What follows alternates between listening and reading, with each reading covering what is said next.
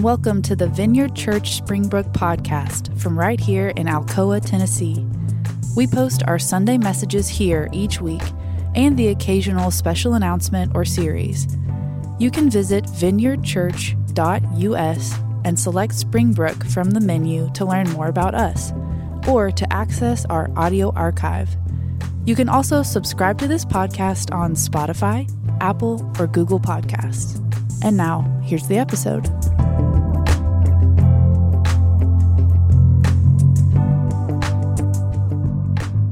Scripture today, John 21, 1 through 18. So later, Jesus appeared to the disciples beside the Sea of Galilee. This is how it happened. Several of the disciples were there. Simon Peter, Thomas, nicknamed Twin, Nathanael from Cana in Galilee, the sons of Zebedee, and two other disciples. Simon Peter said, "I'm going fishing." "We'll come too," they all said. So they went out in the boat, but they caught nothing at all. Story of my life. At dawn, Jesus was standing on the beach, but the disciples couldn't see who he was. He called out, "Fellas, you caught any fish?" "No," they replied. Then he said, "Throw out your net on the right-hand side of the boat, and you'll get some." So they did. And they couldn't haul in the net because there were so many fish in it. Then the disciple who loved Peter said, I know this is a little off script, but every time I read this, when John says this, if John wrote it, I think it's the same energy as Princess Bride, where he's like, "My name is Inigo Montoya. You shot my father. You must die." Prepare to die. Yeah, thank you. So anyways, I think that's the same energy. So then the disciple Jesus loved said to Peter, "It's the Lord." So when Simon Peter heard that it was the Lord, he put on his tunic, for he had stripped to work. Which, Lindsay, I don't understand if they're naked fishing or... Because I got super confused. It's like, are you naked and then you put on clothes to jump in the water? So, sorry, you're getting an out loud dialogue of what goes through my head. Yeah. Sorry. So anyways, I don't know if they're naked or not, but then he clothes himself and he jumped in the water and headed to shore. The others stayed with the boat and pulled the loaded net to shore, for they were only about 100 yards from shore. When they got there, they found breakfast waiting for them. Fish cooking over a charcoal fire and some bread. "Bring some of the fish you've just caught," Jesus said. So Simon Peter went abroad and dragged the net to shore. There were 153 large fish, and yet the net hadn't torn. "Now, come and have some breakfast," Jesus said. None of the disciples dared to ask him, "Who are you?" They knew it was the Lord. Then Jesus served them the bread and the fish. This was the third time Jesus had appeared to his disciples since he'd been raised from the dead. After breakfast, Jesus asked Simon Peter, "Simon, son of John, do you love me more than these?" "Yes, Lord," Peter replied. "You know I love you." "Then feed my lambs," Jesus told him. Jesus repeated the question, "Simon, son of John, do you love me?" "Yes, Lord," Peter said. "You know I love you." "Then take care of my sheep," Jesus said. A third time he asked him, "Simon, son of John, do you love me?" Peter was hurt that Jesus asked the question a third time. He said, "Lord, you know everything. You know that I love you." Jesus said, "Then feed my sheep. I tell you the truth, when you were young, you were able to do as you liked. You dressed yourself and went wherever you wanted to go. But when you are old, you will stretch out your hands, and others will dress you and take you where you do not want to go." This is the word of the Lord. Thanks be to God. Thanks. You're welcome.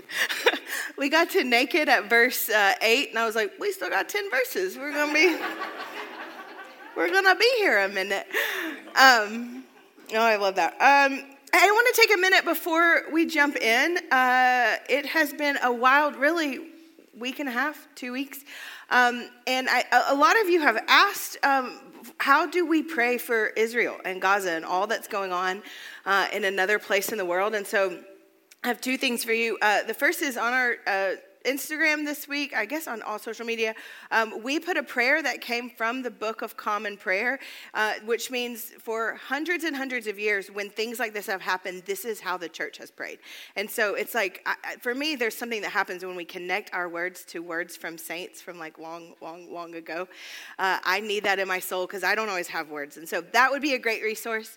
And then I want to pray through three prayers that came from, we talk about the Lectio 365 app here here a lot. If you haven't heard us talk about it and you are looking for a way to read the Bible every day, Lectio 365 is the best thing I know out there. So, and they provided a resource this week with 3 prayers and a series of Bible readings and stuff. If you're finding yourself really, really struggling, that would be a great place to check. So, if you will, let's pray together for just a moment, and then we'll jump in.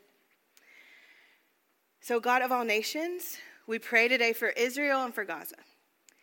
We pray for those who are grieving the sudden loss of loved ones, captives, and those whose homes have been destroyed. We pray for a miraculous de-escalation of this conflict, asking for reason to overcome rage and revenge. We also ask that other nations would be restrained from escalating the situation further. And we pray for effective international peacemaking, seeking diplomacy over warmongering on every side. Blessed are the merciful and the peacemakers. Come, Lord Jesus. In your name we pray. Amen. Amen. So we are in a series of talks here at the Vineyard that we're calling Wilderness, where really for weeks we are just exploring one single question week after week after week, and it is this question: is God with us? Is God with us? Today we're going to explore this by talking through some of the stages and seasons of faith, or what it looks like to follow Jesus over a lifetime in different stages and seasons. But to jump in, is everyone familiar with Murphy's Law? Do you know what I'm talking about? The anything that can go wrong will go wrong. Are you with me? This week, I hate that law because it feels sad. It might not. We don't know if it's going to go wrong. But this week I got curious about who Murphy was that made Murphy's Law and what made him so smart. And it turns out he was a literal rocket scientist, so he is that smart. Murphy's name is Ed Murphy, and he was an aerospace engineer for the Air Force. And when he was working on something called a rocket sled, which I don't have time to explain to you what a rocket sled is right now. It's kind of what it sounds like. But please Google it, and then you will see what, if Huck Meisel was born in the late 40s, early 50s, what he would have spent some time riding on, and that is a rocket sled. I learned this week that Murphy did not just have, basically he creates this law. Anything that can go wrong will go wrong. At the time that he was creating this rocket sled, because part of his scientific process and part of the scientific process of the Air Force, especially at the time, was to design things with defensive design. So we're designing things as if things will go wrong. If we're going to use these overseas or whatever, we're going to design them as if something's going to go wrong. And so we're kind of getting ahead of the game, and that's where his law comes from. But I learned this week that Murphy also had other laws. Did you know this? This guy had a ton of, he wrote here are my laws about marriage. Here are my laws about laws. It was all these things, but he has just general laws in life. And Murphy's 12th law is this: whenever you set out to do something, something else must be done first. That's his law. Essentially, what he's saying is there is an order to how things are done. There's an order to how things go. Have you ever in your life done something out of order that did not benefit your life? Surely I'm not alone in this. Has anyone in this room ever run in a race that they didn't train for? Anyone? Okay. One time, a few years ago, I ran in the Glow-Trot, which used to go through our church, and it was the night before we launched. So 8 years ago, it was the night before we launched Springbrook Vineyard, and I was like, "Yeah, I'll run a race. I'll run a 5K." And I was like, "I'm just going to run with my kids." And that was the night I found out my kids are runners, very, very good runners, and I'm pushing Huck in a stroller, and I'm running after him. At some point, I drop my cell phone. I realize halfway through, I go back, and I'm like, it's 5 feet away. It's 5 feet away. I end up doing the whole half of the course twice. I run 5 miles. I get shin splints, and then I plant a church. It was a great time. Really solid 0 out of 10. Do not recommend. So much to my dismay, all throughout my life, this rule, it applies to a whole lot of life. That there are steps and ways to do things, that before you do something, something else must be done. And I think faith is one of those things that this rule number 12 of Murphy, that it applies to. For all of the mysteries of faith, and there are many, many mysteries of faith, there are also a few things that go kind of like ordered steps. Emily, will you throw the slide up here? We're going to use the slide behind me today as kind of a map to talk through different steps in a life of faith. A few years ago, I was at a dinner, and my friend Dave Strunk, who pastors Church of the Redeemer, shout out to Church of the Redeemer, we love you. They meet down at the high school. I'm pointing, as if you know where I'm pointing at. He drew this map out for me on a napkin, and it legitimately changed my life. It helped me so much. And many of you, as we've met, I have drawn this out for you on napkins or envelopes or any kind of piece of paper that I can find as you've tried to process things in your own life. And so I love this. It's very helpful to me. The map, it's something I've talked about around here before, and it's something I will talk about around here again because I think it's so helpful. The map behind me comes from, we've kind of changed some of the words, but it is based in a book called The Critical Journey, if you're interested in more information on it. The book is by Janet Hagberg and Robert Gulick. Or it's also found in my most recommended book from this stage, Emotionally Healthy Spirituality. There's a chapter called The Critical Journey about this. So as we consider the question, is God with us? I think one of the most important things that we can do is something that we actually try to do a whole lot around this room, which is to take a few steps back and to see things from a wider view. And so my hope today is to do that, is to take a few steps back and offer you a wider view of your own life and your own journey as a follower of Jesus in a way that I hope offers you a wider vision, not just of your life, but as of grace and of hope. But not just that, I'm also hoping to offer you a wider view and a more grace-filled view at other people's lives, at the people that you interact with and have questions about or struggle with or love or anything like that. So if you are here and you are not a Jesus follower, first off, I'm so glad that you're here. And second, I think this could be really interesting to you because it may be kind of like a peek into the practice of Christianity on a really practical level that may or may not be interesting. So, okay, a few things before we jump in, then I'm going to go kind of step by step and talk through the different stages. Before I get started, I want to say this. What we are talking about today is not at all like a checklist. Like even kind of. So all of you like type A, Enneagram 1s in the room, this is not a list of tasks. Like honestly, this chart behind me is not something that you have very much control over at all, really. It's called the critical journey because it is what it says. Every single step is critical. One must be done before another can be done. And it's also a journey. And again, one that we don't have a lot of control over. This is not something to accomplish. This is something that happens to us. Not necessarily something we do, but something that happens to us. Okay, so stage number one, at the very top up there, is called awakening. This is also in some places called the life-changing awareness of God stage. In the evangelical church, it's oftentimes called getting saved or salvation. In liturgical Protestants or Catholic churches, many people would say that this stage begins with baptism and or confirmation or first communion. But this is the stage when we wake up to the presence and power and love of Jesus. Like waking up to his mercy and his love and our need for both of those things to transform our lives.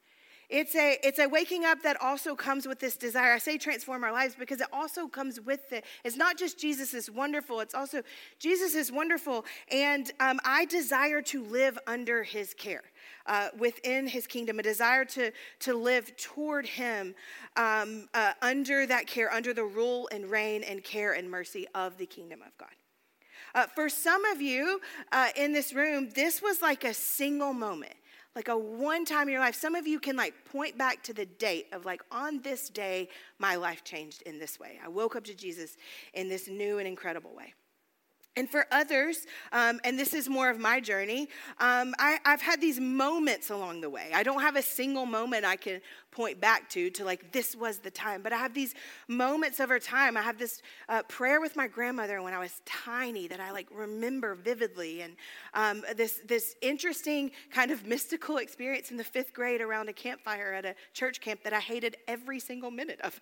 But then this thing happened. And I've had lots of these moments in the mountains, especially in Colorado and Western North Carolina. For me, and maybe some of you, this stage has been like a gradual, multi-momented journey toward the reality and the presence and the power of Jesus around me and in my own life.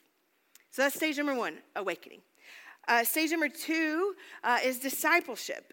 This is the season of life and faith that's characterized by like a hunger and thirst for God, to learn about him, to know what he's up to know like all you can get your hands on.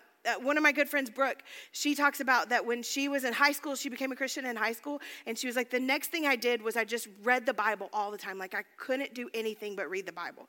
She said, she was like, I failed classes in high school because I couldn't pay attention to the classes because I was reading the Bible. And my experience was not that at all. That was hers, but that was not mine. Kind of like I woke up to Jesus gradually. Stage 2 for me has been a gradual desire to learn more about who he is, about who God is, and how the world works under his care. There is no way that this season, there's no like one way that this season looks in everybody's life. That's true for all of these seasons. There's not just like one picture or one way, but this is the stage of life where we become more rooted in knowledge. We become more rooted in like the disciplines and the practices of faith. For many people, this is also a season when you become really rooted in church or like a small group or a youth group or a Bible study, somewhere that you can learn alongside other people who God is and how the world functions under his care, alongside other people. So that's stage number 2. It's a good stage. That leads to stage number 3. And stage number 3 is I'm calling it action, but it is the doing stage. It's the time when learning about Jesus transitions into an awareness of the work of the kingdom of God. It is waking up to the needs of the church, to the needs of people, to the needs of the world around you and beyond in a new way, in a kind of like Christian worldview way. It is a season of calling and contribution and productivity. Like, we like this stage. I like this stage. I like to do stuff, so I love this stage. There's energy around it. It's like electric. There's like a buzz to stage number 3. I love it. And it's here in this season that we get involved in the active work of God. We say around here that we're joining God in the renewal of all things. It's a very stage 3 kind of thing to talk about. We're getting involved. It's where we take on the idea that we say a lot, that we were made on purpose for purpose. Believing that God has invited us to join him in the work that he's up to in the world, in renewal all over the world, but also in the places where we live and work and learn and play. Some of us will spend our entire lives trying to get back what we experience in stage 2 because it's so fun. It's so good. Stage 3. After stage 3, we hit something I'm affectionately calling the wall. You see the big, giant line right down the middle. The wall is exactly what it sounds like. The Psalms call the wall the valley of the shadow of death. The mystics call it the dark night of the soul. My favorite cultural theologian, Jay-Z, calls it hard knocks. Walls are something that every single follower of Jesus, and I would argue every single human being, at some point finds themselves smashing into. Walls are like doors in our lives that when we walk through them, we can't ever walk back out of them. When you experience a wall, you never forget how it feels to experience a wall. A wall is the pain that you can't get around no matter how hard you try, that you can't reframe, that you can't put a pretty face on top of. No matter how much faith you have or how hard you try, you cannot make this undo itself. Often, but not always, shattering life events lead us into walls. health problems like a scary diagnosis, or some of you in the room know that sometimes not getting a diagnosis forever is as scary as getting a scary one. Moral failures, yourself or your own moral failure or someone you love. A divorce, your own divorce or someone you love. Mental health stuff, again, your own or someone you love. Sometimes life happens and we find ourselves smashing into a wall. And then sometimes our reason for being in the wall is far less clear. Sometimes we end up one and we have no idea how we got there.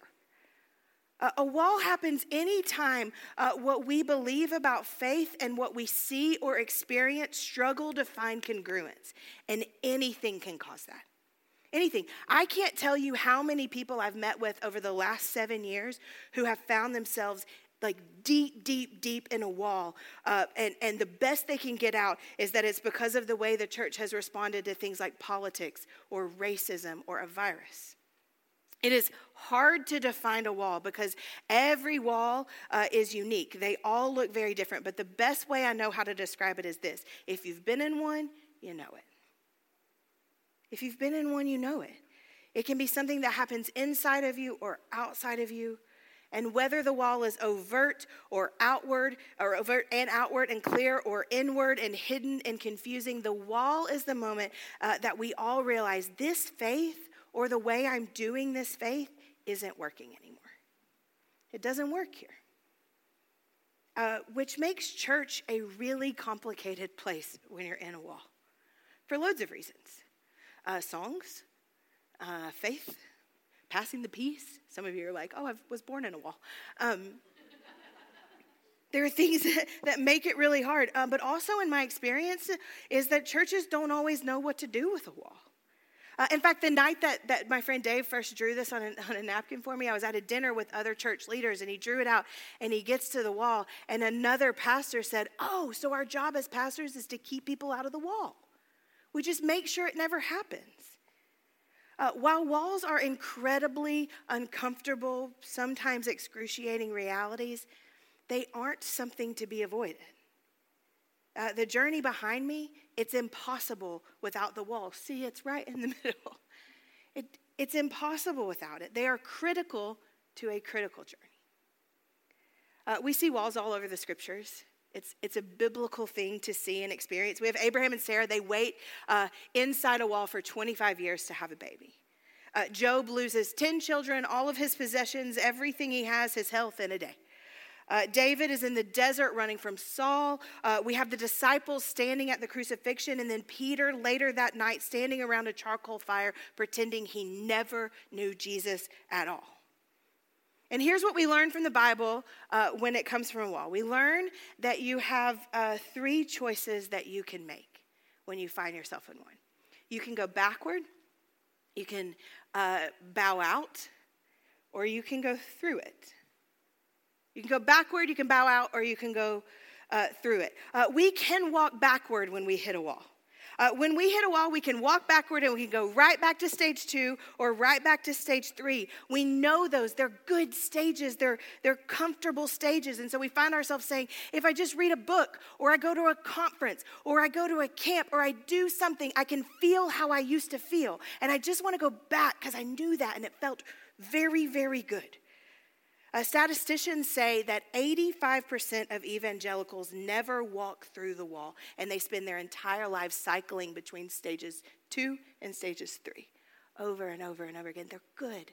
We know them. We love them. They feel safe. The second thing that we can do is we can walk away. We can abandon the whole path. The current buzzword for this is deconstruction. We see this all throughout the scriptures as well. Paul's got a buddy named Demas, and we follow him on Paul's journey. And then finally, Paul is like, he's out. He opted out. That's another option. And then the third option is we can walk through it. One of my least favorite things that my therapist ever says is that the only true way out of something is through it. I hate that. I hate that. But it's true for the wall. The only way to get to stage 4, the only way to end up there is to walk through the wall. Stage 4, it says inward up here. It's called the inward journey. If you're a literature nerd or you know about the hero's journey in literature, this is called the threshold. In some cases, the wall is what drives us to an inward journey. And in some cases, an inward journey drives us to a wall. Some of you in this room have experienced that. This is a season or stage that is an incredibly personal one. It is intimate, it is vulnerable, and it is so personal. And while it can be marked by grief or confusion or doubting or uncertainty, it is at the exact same time one of the deepest and most precious times in a journey with Jesus. It's a season with which Jesus is very well acquainted. He feels very near. The inward stage tends to be a place of healing from the past and processing the present and dreaming for the future. It can be about building greater trust and intimacy with the Father, but also about learning about ourselves in a deeper and more way that we've never really experienced before. Like stage 2, it kind of mirrors stage 2. I think of it kind of like a spiral staircase. Stage 4 is a lot like stage 2. It just is a little bit deeper into the process. It's a learning that's a little bit less anxious, a learning that's a little bit less avoidant, and a learning that has a little bit more hope and honesty to it. That isn't a critique of stage 2. Just, you can't know some stuff till you've been through a wall. Then we move on to stage 5. Stage 5 is outward. It's the journey outward. Stage 5 is a season not just of experiencing greater freedom, but learning how to walk in it. In the book, The Critical Journey, the authors define freedom as living a life without grasping. I love that definition. This is what makes or kind of defines this stage of faith. It is a freedom without grasping. Stage 5 mirrors stage 3, the way 4 mirrors 2. So much like stage 3, stage 5 is an active stage. It's a serving stage, but it's a kind of serving that takes the pressure off. After coming through a season of crisis or dark nights in body or spirit or in our families or in our faith, after the intense inner work of the journey through the wall, we kind of begin to ease our way out of the cave, to poke our heads back out. But we come out of the cave a little bit different than we went into it. This is kind of a mysterious season. It's like this relinquishing of our panicked grasp for control over our lives and our world. It's marked by empathy and mercy and grace for ourselves and others. In my experience at stage 5, people's tables get longer and wider. John Mark Comer says that the gift of stage 5 is a radical acceptance both of your world and of yourself. Stage 5 says honestly, this is my body. This is my story, my life, my joy, my wound, or my failure. This is what I've done or not done. This is what's been done to me or not done to me. This is my actual marriage. This is my actual singleness. It is both a radical acceptance of things as they are and a radical hope in the God we believe is part of all, in the business of all things renewal. It is an intermingling of radical acceptance and supernatural hope that can't help but lead us outward into the world, back into places of giving and doing and serving. And they might even look similar to things that you've done before. Maybe before a while you sang in a worship setting, and then after a while you still sing in a worship setting, but it's a little bit different. It's Peter on the shore in our scriptures around a different charcoal fire than his wall charcoal fire when Jesus says, "Peter, do you love me?" He says, "Yes, and feed my sheep." "Do you love me?" "Feed my sheep." "Do you love me?" "Lord, you know all things." "Peter, feed my sheep." I love this description of stage 5. It is the stage that we care less about what people think and we start to care more about other people. Okay, last stage. Spoiler, best stage. Love. The last stage is a life of love or a life transformed by love. This stage is marked by a deep and true awareness that the beginning of all things and the end of all things is love. That the beginning goal and the end goal of God and renewal and resurrection and kingdom is love. There's an Avett Brothers song called High Steppin' that was Huck's favorite when he was little because they wear skeleton bones in the video and he liked skeleton bones. And he would sing this, there's this one line in the song and he would sing it louder than any other line and it said, "The very last word is love." And he would like belt it. I can picture it. I think of that every time I think about stage 6. John Wesley, one of the founders of Methodism, he describes stage 6 as the season that Christ's love becomes our love both toward God and others. 1 John 4:16 says this, we know how much God loves us and we have put our trust in his love. God is love and all who live in God live in love. God lives in them. And as we live in God, our love grows more perfect. That's stage 6. It's a season of deep surrender and obedience and rest and peace with God and with ourselves. And I'll be honest, I don't know a ton of people that are here. Like a ton of people that on this, I think we all end up here, but on this stage of the fullness of the kingdom of God, when heaven happens, there's all stage 6. But on this side, I don't know tons of people who live here. Age is neither a predictor nor a guarantor of stage 6. But the few that I have known, do you want to know what defines their life? It is gratitude. It's just like an unbelievable amount of gratitude. Like, it's beyond just being content. It's being grateful. Like, oddly, you're still thinking about it later. They're so grateful. And gratitude tends to birth in them like this irresistible sense of wonder. It's like all of the best parts of being a child and the wisdom of being an adult completely mixed around together to become this person. They laugh easy. And they cry just as easy. My friend Doug, Father Doug, who's with the Anglican Church, if you wonder why we do so many things with the Anglican Church, there are a lot of reasons for that, but one of them is I just want to be around Doug. Like, I want you to be around Doug, and I want to be around Doug, because Doug lives in stage 6. Last year, he almost died, and when I say almost died, he might have technically died, but I don't know how you constitute that. I think doctors would say he technically died, but then he wasn't dead anymore. So, but when he comes back to life in the hospital, he has one kidney left, and that kidney died. And then 4 months later, his house burned to the ground, and he lost everything. This is in a 6-month period of time. I'm not kidding. The man lost everything he owned, his health. He lost so much. And I see him in Vienna 3 weeks after his house burned down. And he had this fancy shirt on. And if you know Doug, he's wearing a fancy shirt. He loves a fancy shirt. And this one had just paint splotches all over. It was every color you've ever seen in the world. It's just wild. If you know him, you can picture this shirt because all of his shirts look like this. And so I walk up and I see him in the shirt and I said, "Ooh, Doug, did you get a new shirt?" And he doesn't miss a beat when he looks me in the eyes. He says, "Well, Lindsay, all my shirts are new." And then he died laughing. And if you know him, his laugh is the loudest thing you've ever heard. And I just plain died. Your whole house, I told the man who lost every shirt he owned, "Did you get a new shirt?" And then he hugged me, dying laughing. And then I look up and he has tears in his eyes and he says, Ash bought me, Ash is one of our mutual friends who's a pastor at Vienna. He says, "Ash bought me this shirt. And he said, and don't you love it? He said, I just felt so loved that he knew I would love this shirt. That's stage 6.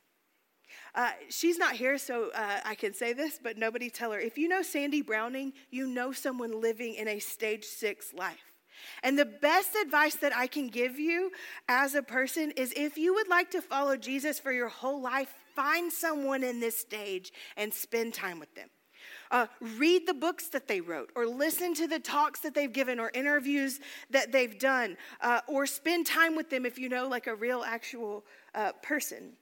Because they are like signposts of where this whole thing is headed. Proof of what God can do in a life and with a life in the world. Okay, I'm closing up. Last thing. I asked Chris to make this slide this week, and when I sent him an idea, I was like, "Will you just do it like a number line, like a straight line of those stages?" And I'm so glad he didn't do that. 1, because it didn't fit, but 2, because that isn't really an honest look of how this journey goes. The journey looks a lot more squiggly. It looks a lot more like this. These stages and seasons, they aren't necessarily linear. We can't skip stages, but we can kind of bounce around. Once we've been in one, we can go back to it and around over and over again, all throughout our life. I wish I could tell you that following Jesus means your life will only have one wall and you'll learn everything you need to know in it, but that's not true. Sorry, welcome to church. It's not true. Okay, I'm going to get the band to come up. and we'll move into Selah. But I want to say something before. Well, first let me tell you for Selah, here's what I want to do. Emily, let's just leave this side up. We're going to skip the scripture. We're going to leave it up. And here's what I hope is that you will spend the next few minutes considering where are you on this? If you find yourself, where would you think you are? From an honest place, feel free to be like, where do I hope I am? But also like, where am I? And then also maybe it would be worth considering like, where are the people I know or the people I love? Where are they?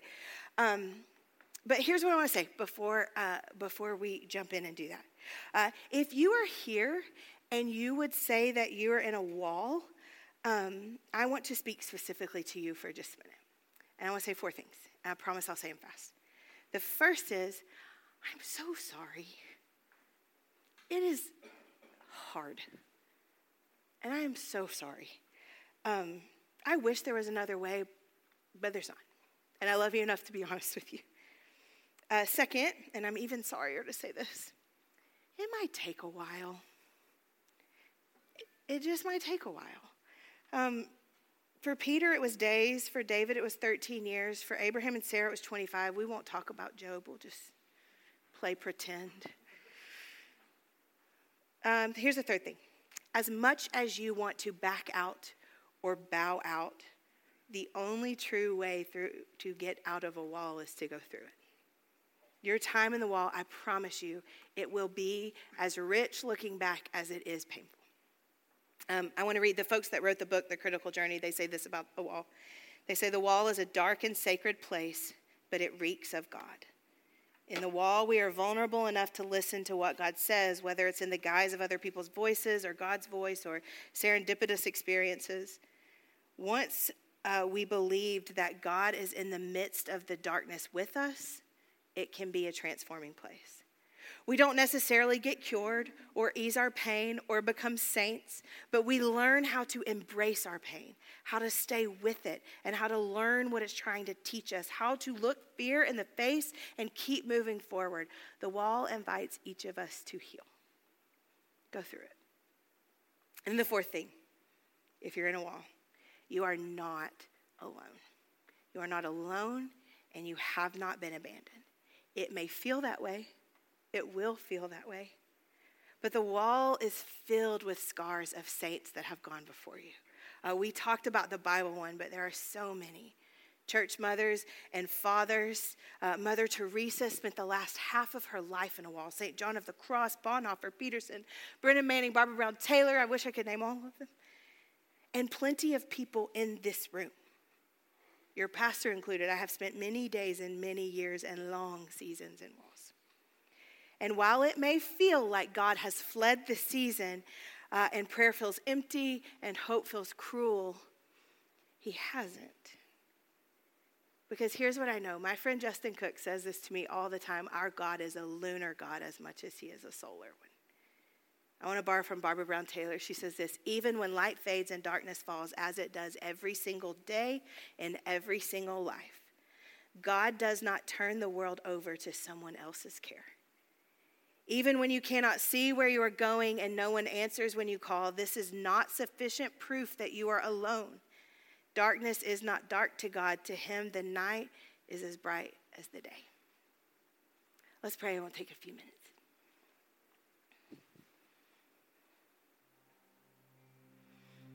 So Holy Spirit, I just invite your presence. We believe that you're present in this room. Sometimes it feels silly to ask, but would you make us aware of it?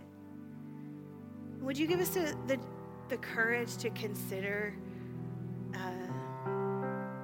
this map, for lack of a better word? Would you give us courage to see ourselves as we truly are? Will you give us grace to accept it? To not try to feel like we have to earn something or have some sort of checklist to be somewhere we're not. Would you show us the gifts of the season we're in?